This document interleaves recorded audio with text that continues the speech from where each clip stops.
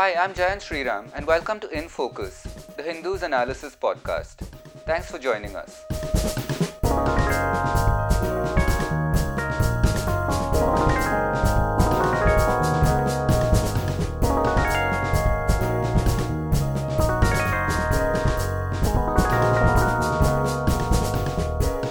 Today's episode is a news update on an issue that has perhaps lost a bit of urgency in the news cycle lately, but nonetheless remains very pressing and very important.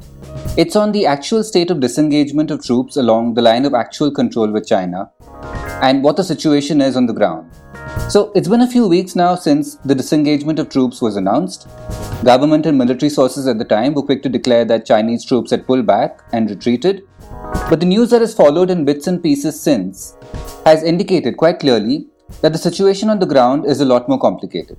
There are in fact many areas where Chinese troops have not pulled back as much as India would have hoped for, and that this is now going to be a very long process of negotiation.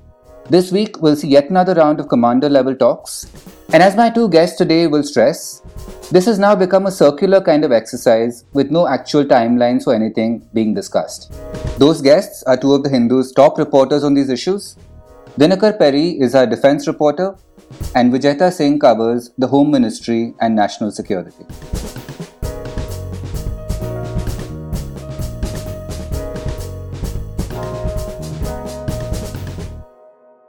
Dinakar Perry and Vijayta Singh, thank you so much for joining us today. Thank you, Jayant. Thank you. Right. So, I guess the big question to kind of lay out the subject and what we're talking about today is that another round of commander level talks are going to happen this week. So, given that we're going to be discussing the current state of disengagement on the ground, there has been some new information that's come out over the past week or so. What do we expect that is going to be on the agenda for the talks this week? Maybe Dinakar, you can take it first, and then we'll move to Vijayta. Okay, so as you said, the fifth round of core commander talks are expected to happen this week. We already had three rounds in June, one in July, on July 14th, the last one, where, both sides have been discussing the process of disengagement. The first phase of disengagement has happened partially, not fully, so that's where we are now stuck in a way. And because of which the second phase has not commenced. So the last round of which went on for 15 hours on July 14th has not been able to break the impasse in the issue. So this round is expected to take that forward. And this round was actually agreed upon last week at the WMCC working mechanism between the two countries for the border issues, where they said we'll hold another round of talks and see to take forward the process of disengagement. That's where we are. In terms of the ground situation. Yeah. So look, Vijayta, it's been about 2 weeks since the disengagement itself was announced. It was a fairly sort of big announcement, if you like. And since then, I think the news reports have trickled in, which suggest that the situation is rather more complicated than one might have first imagined, in the sense that there hasn't really been that process, engaged with properly by the Chinese side. So what's the situation really on the ground? What is the current status of disengagement? So that's right. The entire process of disengagement with the Chinese troops is quite complicated as of now, because the talks have been going on since June 6th. And after every round of talk, we are seeing the talks are escalating to the next level, like diplomatic level. Then it comes back again to the military level.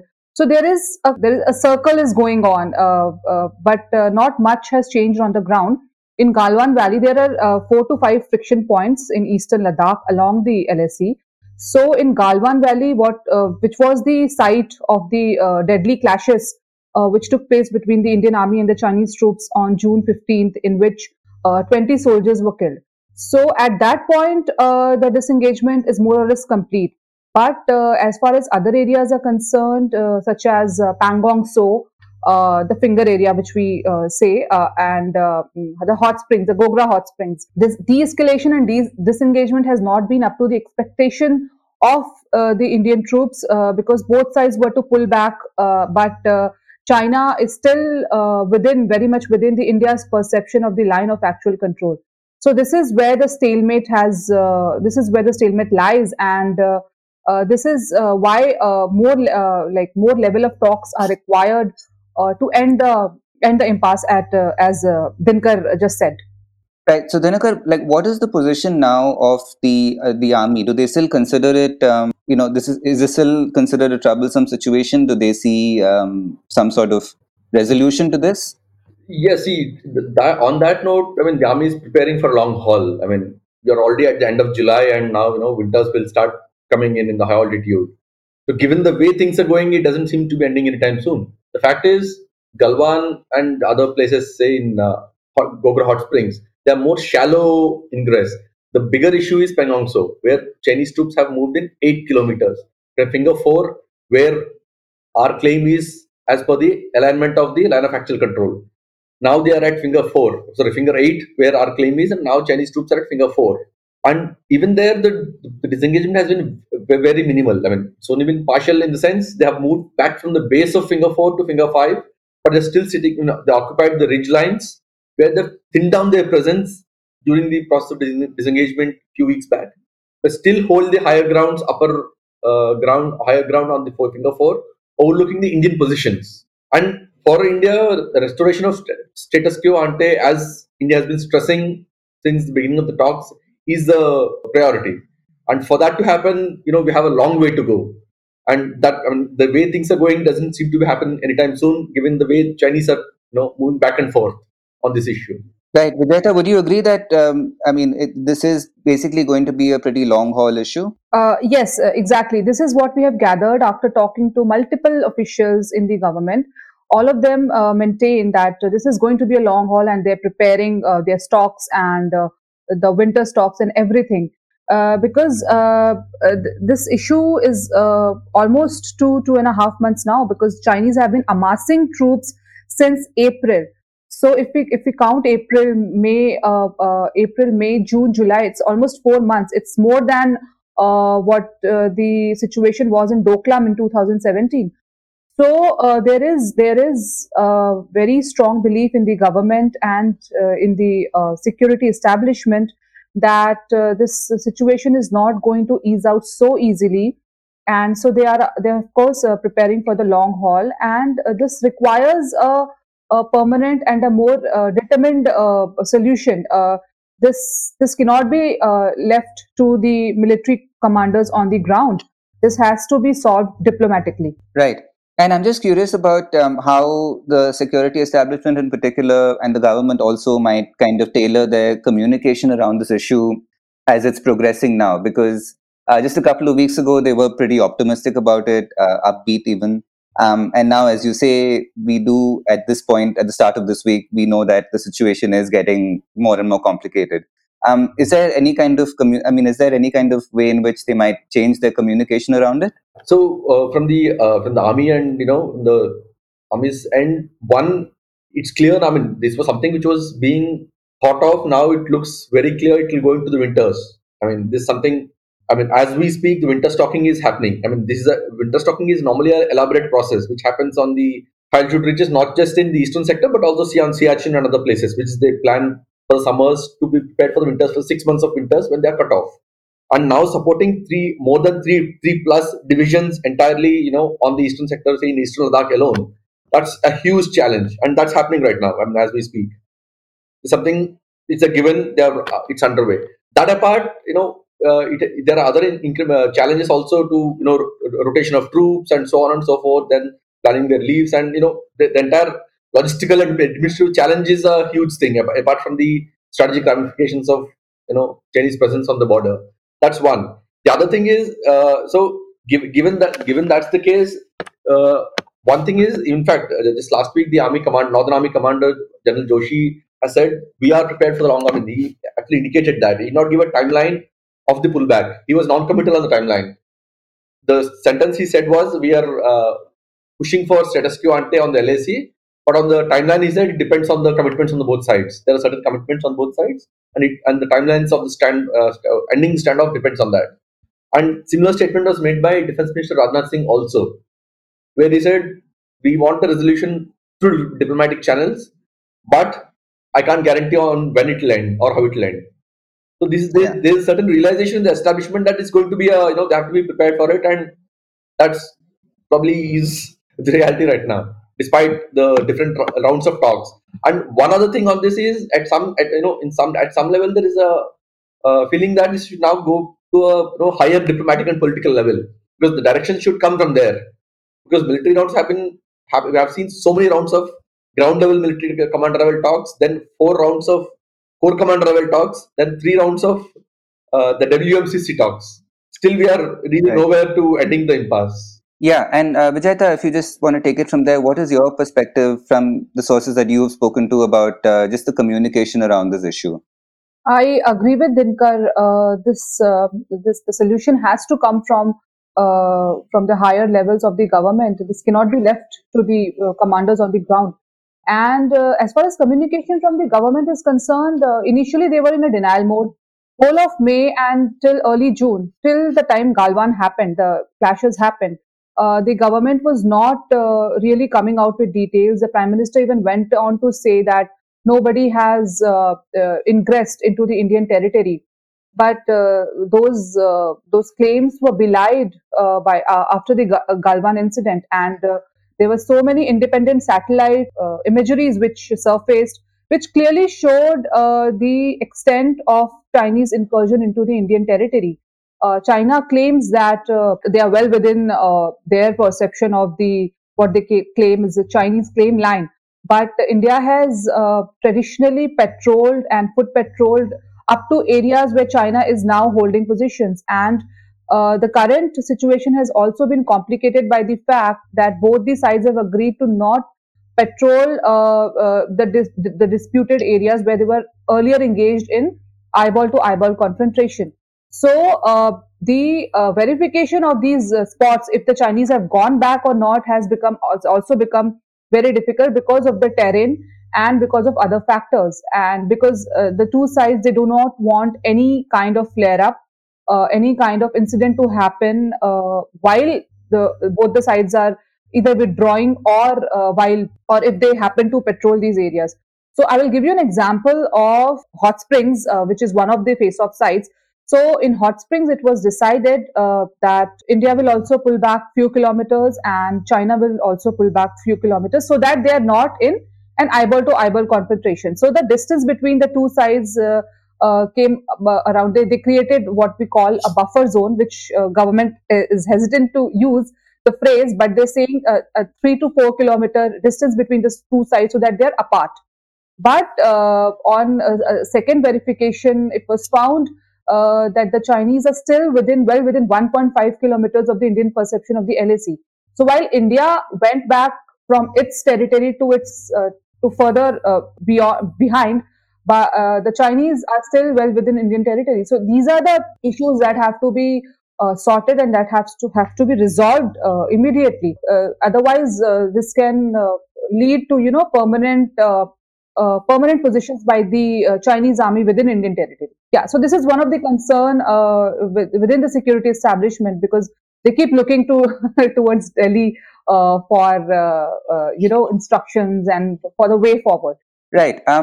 From what you're describing and what Dinakar is also saying, it does give the impression that the army, I mean, left at that level, the army seems to be getting a little played, if you like, by the Chinese side, in the sense that they do something in good faith and it's not reciprocated. Is there a sense that the commander level talks are only going so far and that level, and they might lose faith in that process sometime soon, Dinakar? Yes, I mean, it seems, I mean, certainly seems, there is, I mean, no one is saying it probably in that terms, but it definitely seems to be the case, because you see the first phase of disengagement which began, it began after the conversation at the special representative level between the NSA and his Chinese counterpart. I mean, even after the talks on the June 30th, the special representatives had to pick up the phone and have a conversation for the process to begin. And even this limited disengagement, what happened now was a result of that conversation. Now again we are stopped here. So it essentially shows that it needs a higher level push to get things going, and military commanders can only push things so much. It needs a higher level intervention for because this issue is much broader. This is not one. We should remember that this is not a typical standoff which had happened in the past, which were localized standoffs, where Chushul, Chumur, DBO, all those, they were all localized standoffs over a certain issue because of a certain road, a certain construction. One side sat there, and then there was standoff. It was resolved as both agreed on certain ground measures, and then they pulled back.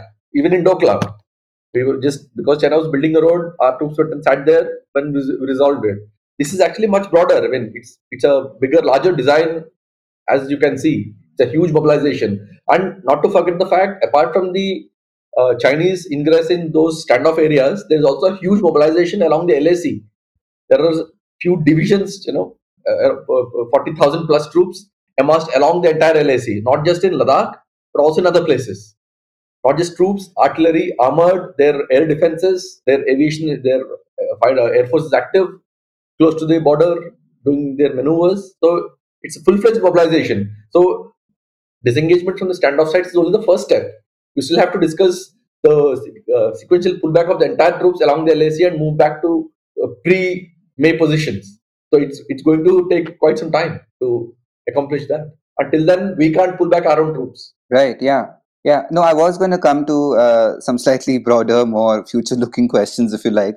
But what are the prospects of at this moment? What are the prospects of a complete return to status quo? Vijayta, if you want to just have a venture there, how far away does that look at the moment? So as we mentioned earlier, there is no timeline to it, and nobody knows what will play out in the future. Because every round of military core commander level talk is followed by another round of WMCC talk. So this is kind of a circle which is going on and on. And the Chinese, as Dinkar rightly said, it was a coordinated build-up all along LAC since April.